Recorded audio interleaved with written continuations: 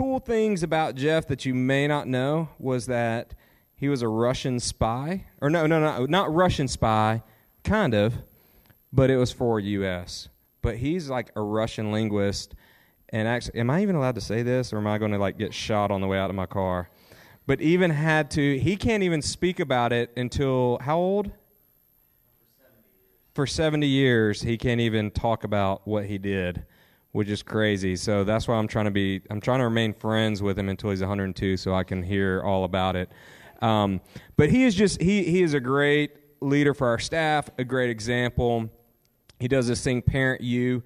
We equip parents, and I'm like, I'm a pretty new parent, about 4 years now, and my son's 5, which y'all are probably like, wait, that doesn't add up. My son's adopted, so we got him when he was a year old. And we're like, this guy's an idiot. He can't even do 4 and 5 math. But I've been a parent for 4 years, and man, here I am.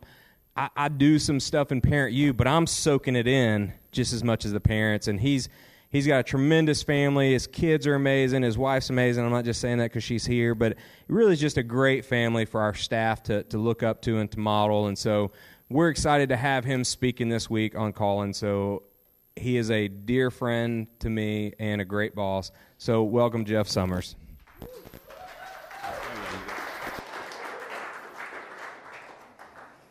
Well, y'all know usually we bring in the big guns to do Barnabas and speak to you guys who've moved on from youth ministry to be senior pastors. And this year they all said no, so you guys are stuck with me. No, really, we were talking as a planning team about this, and Mark kind of just threw it out there. Hey, none of us have ever really spoken, and I really I wanted to speak because I feel like the life that we have as youth pastors is a very unique call. It's a very unique life. It's a very unique ministry that you're called to, and I don't think everybody can do it. I don't think everybody's called to do it, and I don't think many people understand it. And that's one of the reasons I think I love the Barnabas so much, is because you get a group of us together, and everybody in this room, to some degree or another, knows what it's like. Knows what you're going through. They know what it's like to get back from that long, retreat, and it's 11 o'clock at night, and all the kids pile in, and you're waiting there with that last one. You know what I'm saying? And I always tell that kid, hey, I judge parents' love on how quickly they pick up their kids. Like, you're probably the least loved kid in our whole ministry. Just to make sure they never are the last one picked up again. And but you're dead. You're exhausted. You poured yourself out for the whole weekend, and then you get to take the van back, right? Or something like that. Or clean it out and then take it back. And that level of exhaustion that you have that nobody knows. I mean, if any parent knew that, they would go, can I take the vans back for you? They have no idea, right? They have no idea. And so this calling that we have, to me, is a huge thing. And so really, we're going to focus on call the whole time. And the reason that we're going to focus on call is because some of you may be like, I know where I'm at. I know I'm called to be here. I know I'm called to youth ministry. But I'm going to tell you what, you will face an issue of calling in your life multiple times. Whether you stay in youth ministry or not, you will face, am I called to be here? Should I move into an associate pastor's role? Should I, as a girls director, am I called to this church? What, as a spouse, you and your husband are called together. So whether you signed up for this or not, you're called to ministry. I don't know if Cammie had known that I was going to go into ministry. I thought I was going to be an international business guy and make lots of money and fly all over the world. And if she'd have known that I was going to be a pastor, I don't know. I don't know if she'd have said, yeah, I'll sign up for that. But she was called into it just as much as I am. And I had the privilege at Perimeter, we bring in interns. I know a lot of you have interns or temporary staff, and they're trying to figure out their call. Am I called to youth ministry at all? Am I called to ministry at all? So we're going to explore all those different avenues of calling over the next 3 days. And tonight we're going to talk about really why me? Okay, why are you called into ministry? Why you? We're going to talk about why youth ministry. What makes youth ministry different? Why is it? Is it a special calling? And then we're going to talk about why here. Like, why does he have you where you're at? And what does that look like? Tomorrow night, we're going to take it a different step and talk about he's calling you to faithfulness instead of success. That's where we're going tomorrow night.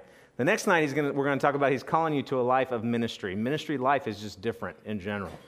So we're going to talk about that, unpack ministry life. And then the last morning, Thursday morning, if any of you stick around that long, we will be talking about that he's called you to community.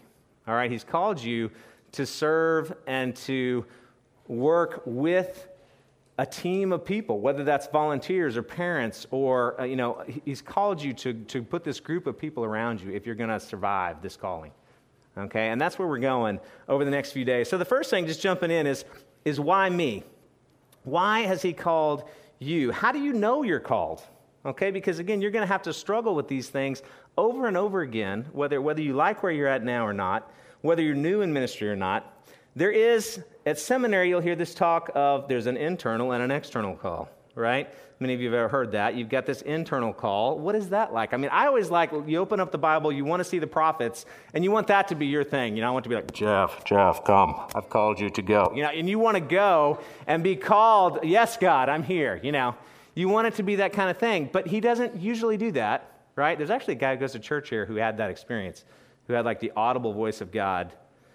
And it's, not me, I've never had that. But what is the internal call? And I had a pastor who was really wise years ago, and I was in between calls, and he was saying, maybe you're called to be here. And he said, I find that these things line up. It usually means you should probably move forward with that call. And I've shared these many times over the years. He says, if your desire and your ability and your opportunity line up, if your desire and your ability and your opportunity line up, you are probably called to go there. And I thought that was just really wise because it really matches this internal call and this external call, right? The internal call is, do you have that desire? Do you have the desire to do this thing? Do you have the desire to work with teenagers? Is that something that you enjoy? Do you like to teach? Do you like to organize things? Do you like to go on retreats? Do you have the desire to do that? Do you have the ability to do that? Okay, is that something that you feel like, yeah, I'm pretty good at this? Now, you got to be careful with that. I was in seminary class, again, 10 years ago, and I remember they went around spiritual gifts and said, all right, guys, what's your spiritual gift? And there was like 50 guys in the room. Some of you may have experienced this. And they went around, and every single guy in there had the spiritual gift of teaching. Let me tell you what, I sat in preaching class later. They did not all have the spiritual gift of teaching. Half of them were horrible, and they had no idea. So sometimes that inner call can be deceiving, right? You can think, this is what I'm called to do, and you're really not good at it if it's only internal. You've all watched American Idol, right? A lot of those people cannot sing, but they really think they can. So then you have that external call. Are people affirming that in your life? Are they saying, man, when you teach or when you're with kids, I just see you light up. I just see it's amazing. And they affirm that ability in you in that external call. And then do you have the opportunity? Because the bottom line is, no matter how much I may want to go live somewhere, work somewhere, do something, if nobody wants me to do that, I'm not really called to do it, right? We're good Reformed people. We know within the providence of God, if I could say all day long, I'm called to be the senior pastor of Perimeter Church. But if no one's asking me to be the senior pastor of Perimeter Church, I'm not called to do it, right? I'm not given the opportunity. When those three things line up, though, you might ought to think about taking a step in faith and moving in that direction, knowing again that God can stop you if that's not what he's calling you to do. Now, if you feel like these things are lined up and he's calling you into ministry, then you must move to why youth ministry? Is youth ministry even legitimate? Maybe you have never had someone question that to you in ministry. If you're new to youth ministry, guess what? You will have someone tell you whether or not youth ministry is legitimate. You will have a parent come to you and say that it's not. Do you have an answer for that? You will after tonight, because I have thought through these things. Because I have been questioned many times why youth ministry is not even legitimate. What is youth ministry? Can you explain that to people? And I'll say, the first thing, and I've just put it, this is my definition very simply, you are a missionary to a subset of people with particular needs. You are a missionary within the church to a subset of people that have particular needs, that are different, right? Think about it. You have a children's ministry at your church, probably. Why is that? Because if you take all the babies into all the adult Sunday school classes, it's kind of disruptive. they have a unique set of needs. If you're at a large church like ours, you may have a particular ministry to a group of seniors, right? Why is that? Because seniors have particular needs. You could go to a different people group. Maybe you have a ministry to Koreans or Chinese or a Hispanic ministry in your church. That's because they have a particular set of needs. And it has been identified throughout the years that teenagers, which is kind of a subculture that's developed in the United States, starting around the 1950s, kind of rebel without a cause. You've got James Dean, right? That first movie where the first time you really see teenagers appearing in pop culture. And he was a confused individual, right? It was a turbulent time in his life. I just watched it the other day, again, for the first time in years. And it's still, you see him interacting with his friends and getting in fights and being angry and all this, and I don't know why. And we've got, back in the 1920s, we all went to the mines with our parents and worked at 8 years old, right? Or you worked alongside in the factory. Or for thousands of years, you were in the field with your parents, right? Working. That's not the way it is anymore. We separate everybody out because of our modern educational system, and this subculture has developed called teenagers, all right? 1 Corinthians 9 says this in verse 19 and following. This is Paul to the church at Corinth. For though I am free from all, I have made myself a servant to all, that I might win more of them. To the Jews I became a Jew in order to win the Jews. To those under the law I became as one under the law, though not being myself under the law, that I might win those under the law. To those outside the law I became as one outside the law, not being outside the law of God, but under the law of Christ, that I might win those outside the law. To the weak I became weak, that I might win the weak. I have become all things to all people, that by all means I might save some. I do it all for the sake of the gospel, that I may share with them in its blessing. Somewhere along the way, people realized that ministering to teenagers is difficult. And they said, we need a group of people that might focus in on this subset and become all things to all people, who will try to get in and understand their world and their life and what's going on so that we might actually be able to reach them at such a pivotal time in their life. Acts 17 says this, so Paul, standing in the midst of the Areopagus, said, Men of Athens, I perceive that in every way you are very religious. For as I passed along and observed the objects of your worship, I found also an altar with this inscription, To the unknown God. What therefore you worship as unknown, this I proclaim to you. See, Paul was examining the Roman culture. Why? Because he wanted to get an angle. He was examining the things that were going on in their life, and he wanted to get an angle so that he could reach them and speak at them at a level that they would understand. And that's what we do. That's why you and I look into pop culture. That's why we spend time with kids. That's why we hang out with them. We love them. That's why I watch movies that they watch, so I know what's important to them. That's why I read Entertainment Weekly, so I can see what they're reading and what they're watching so that I can engage them on a level that makes sense. So what is our role? Okay, now, I have put together a set of extremely well-done slides for you. This is a father's. Spent hours and hours on these. And this is a parent and child, right? And in any parent-child relationship, according to the Bible, who is the chief discipler of your children? Me. No, it is the parent, right? The parent is the chief discipler. The parents are called to be the one who ministers to and invests in their child. So what is the role? If this is happening, do we even have a role, you could say? Well, I'd say yes. I'd say that our role, what we're being called to by God, is to come alongside that family, right? And we come along, we have a goatee. Obviously, the youth worker has a goatee. And there's the girl with the cute haircut. That's the other youth worker. And our job is to come alongside this parent and reflect back the things that are being taught from the parents to the child, to reflect Christ. Because what they're doing is saying to the covenant child, it's very simple, right? They're saying, is what my parents are saying real? They're telling me this whole Jesus thing, and I'm now in 8th grade, and I'm thinking, this could be crazy. Or maybe this is real.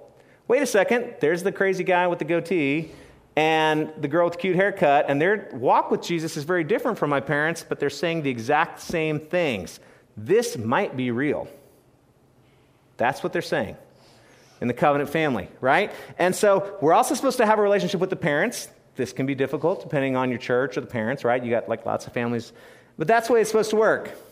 Now, the other thing that often happens is we know there's often a breakdown in the teen years, right? Between that parent and that child. The wavy line is the international symbol for breakdown. You see that? And so they've got this breakdown where they don't talk. You probably have some of those kids in your ministry, right? Where they can't stand their parents, so they don't want to be around their parents. And guess what? If the parents are really honest, they probably don't want to be around their kid either, sometimes, because it's difficult. It's a war zone in some of these households. And when that happens, our job is still to do the same thing, right? We're to reflect the love of Christ to them and hopefully be some kind of support to the parents and say, hey, I'm here for you. I entered into some of this just this last week. A kid who's in rebellion, parents don't know what to do, and I'm trying to say, well, let us work from our angle, because they may not be able to hear you right now, but we have a different relationship. Maybe we can reach them when you can't. And that's what our role is, okay? And so we do this. And then finally, you see, in a non-Christian kid who comes to your ministry, maybe you don't know the parents, maybe you'll never meet the parents, but you're the only picture of Christ that child is ever going to see and work with. And so you pour out, you invest, and you teach, and you instruct, and you proclaim Jesus to them, right? This is what the role of the youth worker is in these different environments. Okay, this is what we're called to do. Now, the calling to youth, the thing about it is, we're also shepherding and equipping them because they're getting ready to go off to school, and a lot of them aren't going to have parents around anymore. And so trying to equip them, especially as they get closer and closer, usually have a lot more contact with parents when they're in junior high, right? And less contact with the parents as they get ready to launch, because, hey, if I'm trying to get Billy to quit looking at porn and it's a month before he graduates, his parents aren't going to be as much help to me because Billy's parents aren't going to be at University of Georgia. And Billy's got to figure out on his own how's he going to deal with this? How is he going to develop in his spiritual walk these disciplines that he needs? How is his relationship with Christ going to be strengthened? So the calling to youth, though, it's the greatest opportunity to work in youth ministry, but it's the lowest seat. All right, let me say that again. The call in youth ministry, to me, is the greatest opportunity, but it's the lowest seat. Now, let me explain that. I think it's the greatest opportunity because youth ministry is the place of the most influence. All right? And I say that because a person is being formed, okay? Their identity is coming in. Who are they going to be as a person? And I take this a lot, and I liken this to a bunch of cement, all right? If you've ever worked with cement or poured like concrete at your house, all right, you're getting ready to work the cement, you got it, and it's all wet and everything. And when your kids are little, and some of you have little kids, right? And I've got 4 kids. And when your kids are little, you're investing in them, you're teaching, you're instructing, and they're not giving you a whole lot back, right? I mean, they are listening, but you don't know, is there something spiritual going on? And you start to try to form that person, and you're building into them of who you want them to be. And then sometimes you don't know what's going on because it's like the cement just falls right back down into the tray, right? And you're like, wow, I'm pouring in, but I'm not getting much back. Now, when they get into junior high, they start talking back. They start having their own opinions, their own ideas. And suddenly, you're starting to see who they're going to be, right? This form is taking shape, but it's still really blurry. You don't know what's going on, and you start to see them being formed up as this structure form. Now, when you get to high school, there's a lot of structure. They're starting to, well, I want to dress this way, right? I'm gonna have blue hair, or I'm gonna get a tattoo, or pierce my nose, or whatever. You know, they're forming opinions about this, whether they're acting on it or not. They're starting to dress a certain way. They're starting to hang out with a certain group, and they are deciding who they're going to be as a person. Now, I love this stage the most because to me, the cement is the most structures there, and they're the most pliable. Now, that works both ways. How many high school students do you have in your ministry that can go 180 degrees one way or the other, right? You can have a kid who's a rock star in your ministry, and you're like, they're just awesome, model student, and 3 months later, they're sleeping with their, prom just happened, they just lost their virginity, and they were drunk. You're like, what? That big a swing. And then, of course, the great thing is, 3 months later, because that cement's so wet, they can swing right back and be madly in love with Jesus. And huge swings can still happen in them in that stage. Now, of course, they move on from here and go to college ministry, a lot of them. You hope they do anyway, right? They go to college ministry. All the campus pastors in college take the credit. They put the finishing touches on all the work that you and I do, all the investment that we make, and then the campus outreach guy does the wedding, right? We know that's what it is. He poured into me. And I'm like, where was he when you were a turd? They don't even know. We do all the hard work. God works through us. And then the college minister steps in and takes all the credit and tells them they got to go into campus ministry. But here's the thing, and as I've wondered and thought even about, should I leave youth ministry? Okay, I've thought that at times, various times throughout my career, is after college, that cement hardens. And adults are very good at hiding their sin. Right? They can go for years without getting caught in certain sins. And these things have a way, and they are set in their ways. And there's a reason that 80% of people come to Christ statistically before the age of 20. Right? And as I talk to senior pastors, what I hear over and over again is, in order to see real life change with adults, you have to use a sledgehammer. You have to break things in people's lives, and they have to be broken before you see that kind of change. We have the opportunity in youth ministry to invest in them while the cement's still wet. And I think that is a huge benefit of what we get to do. It's a huge thing of the calling that we get to do, because I don't want to do demolition work. Now, I said it's the highest calling because we have the greatest opportunity, but it's also the lowest seat. And let me explain what I mean by that. When you're in youth ministry, you're going to hear over and over again, oh, wow, you get paid to play with teens.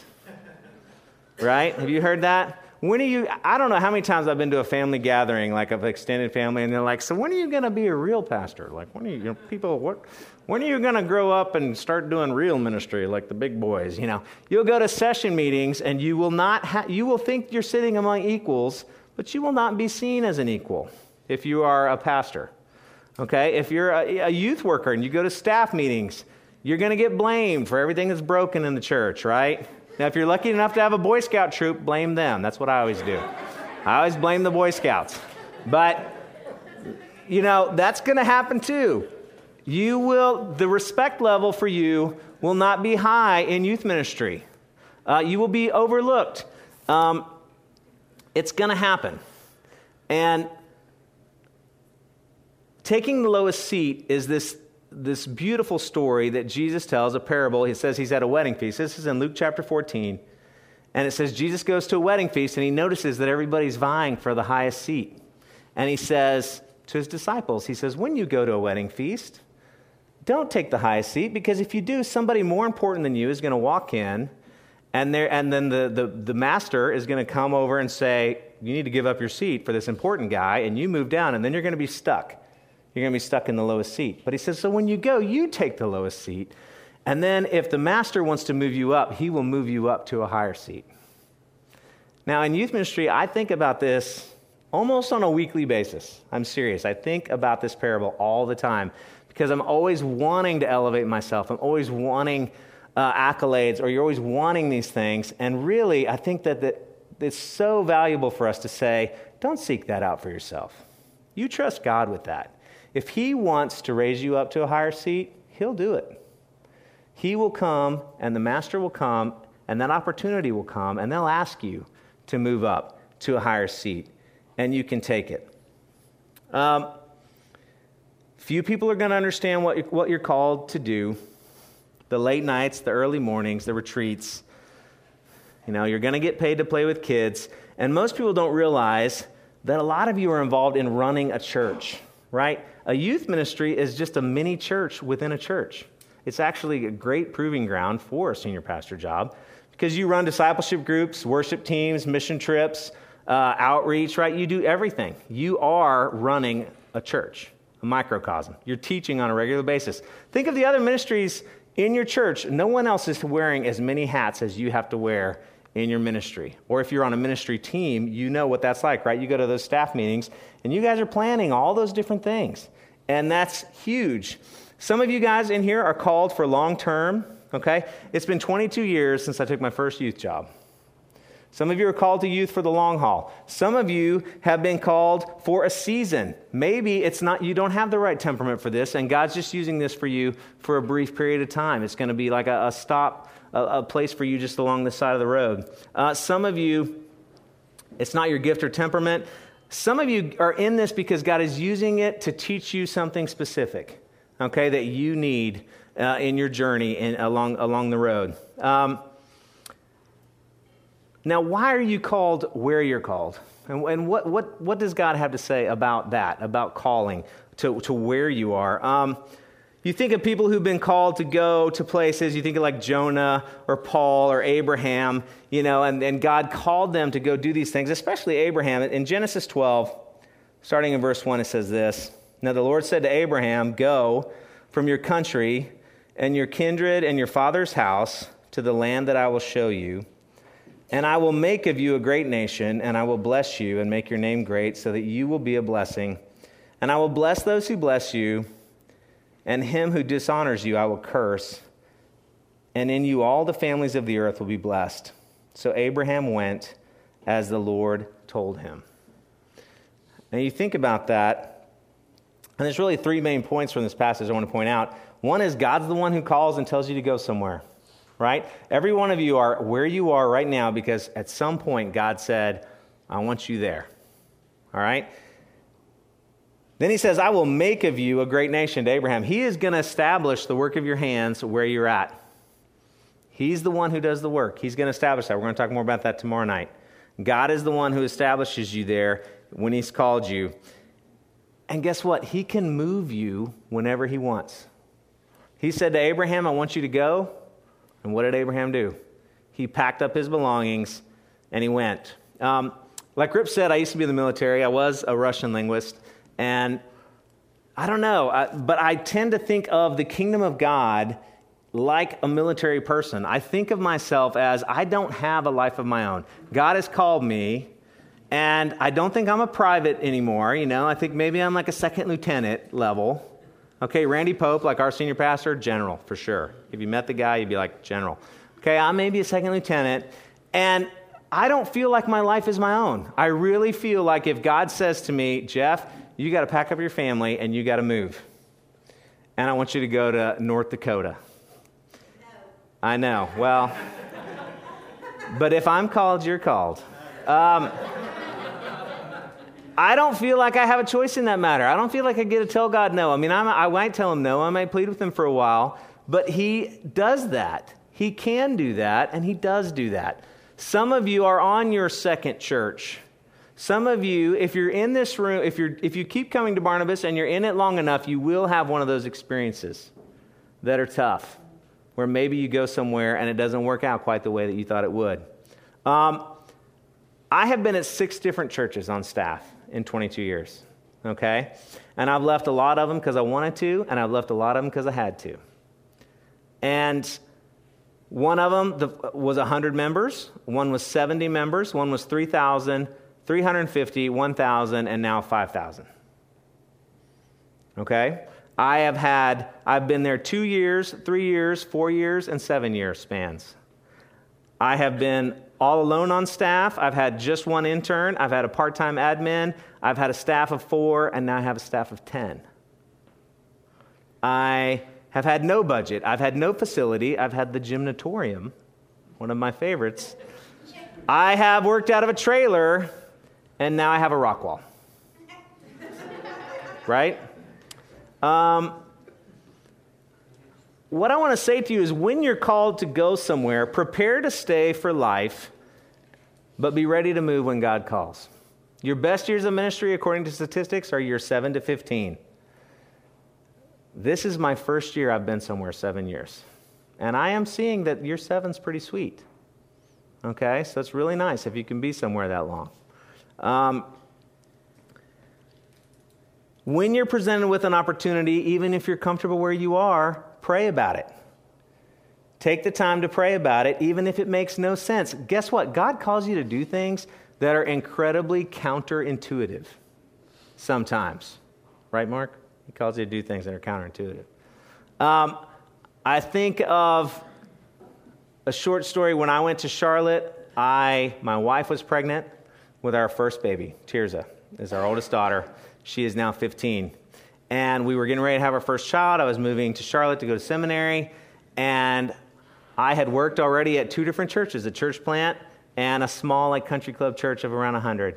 And I thought, okay, God's calling me to go to seminary. That call is clear. And I knew that I could take a job in Charlotte. Like any of you that work in seminary towns, usually you can get a job somewhere and they'll help pay for school and pay you some on the side. And I was thinking, I'll do something like that. So I went and interviewed at a church that was just like the church I had worked at. Like 30 kids, 100 to 150 members. I knew the church. The church was even designed the same way. Like the same designer had designed the building. And I was like, okay, I could go there. I totally qualified for this job. I could do it. My wife's getting ready to have a baby. And then I went to Christ Covenant in Charlotte and talked to their youth staff. And I walked in and the facilities were like, like this. I was like looking around and I can't believe that. I've never seen anything like that. And they had a big staff team. And I said, I've never worked with a staff team. And I sat down with the guy and he said, well, yeah, we'd love to have you for 2 years and you can raise your own support. 100%. And I was like, well, my wife's getting ready to have a baby. This doesn't sound like it makes very much sense for me at all to come move to seminary. My wife, we felt, was called to stay home and raise 100% of our support and get paid nothing to work for you for 2 years. Like, that sounds retarded. And I got in the car and came in. I drove because we were driving back to the Knoxville area where we were living at the time. And we were about 2 hours in the car praying and talking and praying. And I was like, doggone it, I am called to go work at that church. I am called to raise my support and have a kid with no job and learn because they have things to teach me. I'm not going to learn anything at that other place. I already know how to run that youth ministry, but I have no idea how to run a big youth ministry with a multiple staff. How in the world can I do that? So I did that, and we stepped out in faith. And for 2 years, we raised $32,000 my first year in seminary, and my second year, we raised $34,000. And my wife stayed home with our kid. We bought a house. We rented out half our house. And we did things that made no sense to anybody. But we felt called to do it. Now, the crazy thing about that story is not only how God provided in something that was totally counterintuitive, but when I came here, years later, I interviewed for this job. I got the job. I was with my boss like a year later. And he's like, oh, yeah, we never would have hired you if Christ Covenant hadn't been on your resume. Because we knew that you knew how to do big church. And he's right. I would have had no clue how to do any of the things that I've had to do here if I hadn't stepped out in faith, even though at the time that made 0 sense in the world's eyes. God calls us sometimes to move and to do things that make no sense. He may call us because he has things for us to learn there, like he did for me at Christ Covenant. He may do it. He may call you because he's already used what he brought you there to do. Maybe he brought you there for a specific purpose, and those 2 or 3 years are up, and now he needs to move you somewhere else. He may call you there because he needs your gift mix somewhere. You may have that specific thing that church needs, and God knows what it is. And so he's going to be like, boop, you need to move over here now. Why me? Why youth? Why here? Why is calling so important? Why are we going to talk about that? There's going to be times that your call is the only thing that you have to hold on to. There are going to be those times. Paul said in 2 Corinthians 11, I've worked harder and been in prison more frequently. I've been flogged more severely, been exposed to death again and again. 5 times I received from the Jews the 40 lashes minus 1. 3 times I was beaten with rods. Once I was pelted with stones. 3 times I was shipwrecked. I spent a night and a day in the open sea. I have been constantly on the move. I have been in danger from rivers, in danger from bandits, in danger from fellow Jews, in danger from Gentiles, in danger in the city, in danger in the country, in danger at sea, in danger from false believers. I have labored and toiled and have often gone without sleep. I have known hunger and thirst. I have gone without food. I have been cold and naked. Besides everything else, I face daily the pressure of my concern for all the churches. Who is weak that I do not feel weak? Who is led into sin that I do not inwardly burn? What is it that allowed Paul to continue doing what he was doing when he faced those things that are more horrendous than anything you and I will ever face? His call. He knew he was called to be an apostle. And when it got hard, that's what he had to cling to. You and I aren't going to face anything like that. But you will be beat down if you stay in ministry. You will be dissed. And what I mean by that is you're going to be discouraged. You are going to be discounted. You are going to be dismissed. And you are going to be disrespected. It will happen in student ministry. I remember I got the phone call from an elder who was a friend of mine on staff. And he was calling to ask me to look for a new call. My pastor was leaving, who was a mentor of mine, who had invested in me. And before he left, I said, hey, how about I become an associate pastor instead of an assistant pastor? And if you're new to the PCA, an associate pastor is hired and fired by the congregation. An assistant pastor can be hired and fired by the session. And so the congregation voted for me to become an associate pastor. That was like an embrace from the whole congregation.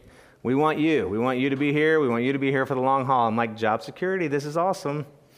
1 year into the new pastor, I'm on vacation with my wife. The pastor calls a session meeting when I'm out of town. He had already gone around individually and worked on each one of them, convincing them that the number one pathway to his success was for me to leave. Because he felt like I wasn't a team player on his team. And really, he was eyeing my salary because the church was in trouble, and we had a large, thriving youth ministry with a large staff. And just by getting rid of me, he could solve a lot of his problems. Now, he didn't know that I'd poured out my life for that church. He didn't know the late nights. He didn't know the early mornings, the tears that I had shed, the prayers that I had prayed for those kids. He didn't know that my wife had worked tirelessly in the children's ministry, developing the curriculum, that she had pulled strings and helped them find a pathway to who was going to lead the women's ministry by saying, have you considered this person? And just kind of pulling strings. And she was really a mover and shaker behind the scenes. They didn't know that. They didn't know that my best friends had moved to Florida to live next door to me. They didn't know that all my relationships were there. All I wanted to do was serve there. That those people were my people. And I knew that my senior pastor wasn't going to last very long. Things were in trouble. He wasn't doing very well. And I was just trying to keep my head down and stay out of trouble. But God called me to move. He called me to go. And I saluted and I said, yes, I will. Because this life is not my own. It's not my job to do that. And within 8 months, the senior pastor was fired. And I was the only casualty for that staff to leave. So calling is going to be one of those things that's important to all of us. And that's why we're going to talk about it. And that's why it's important that you know why you, that you know why here, and that you know why youth. All right, let me pray. Heavenly Father, thank you for calling us. It is a high calling and the lowest seat. And you love us. And we have the privilege of investing in the lives of students and coming alongside families and parents. And Lord, we just thank you for that opportunity. Thank you for that call. Would you affirm that in us? Would you guide us and direct us and pour your grace and mercy and love into us? Pour encouragement into us this week. Give us energy and vitality and fill us with your Spirit. In Christ's name we pray. Amen.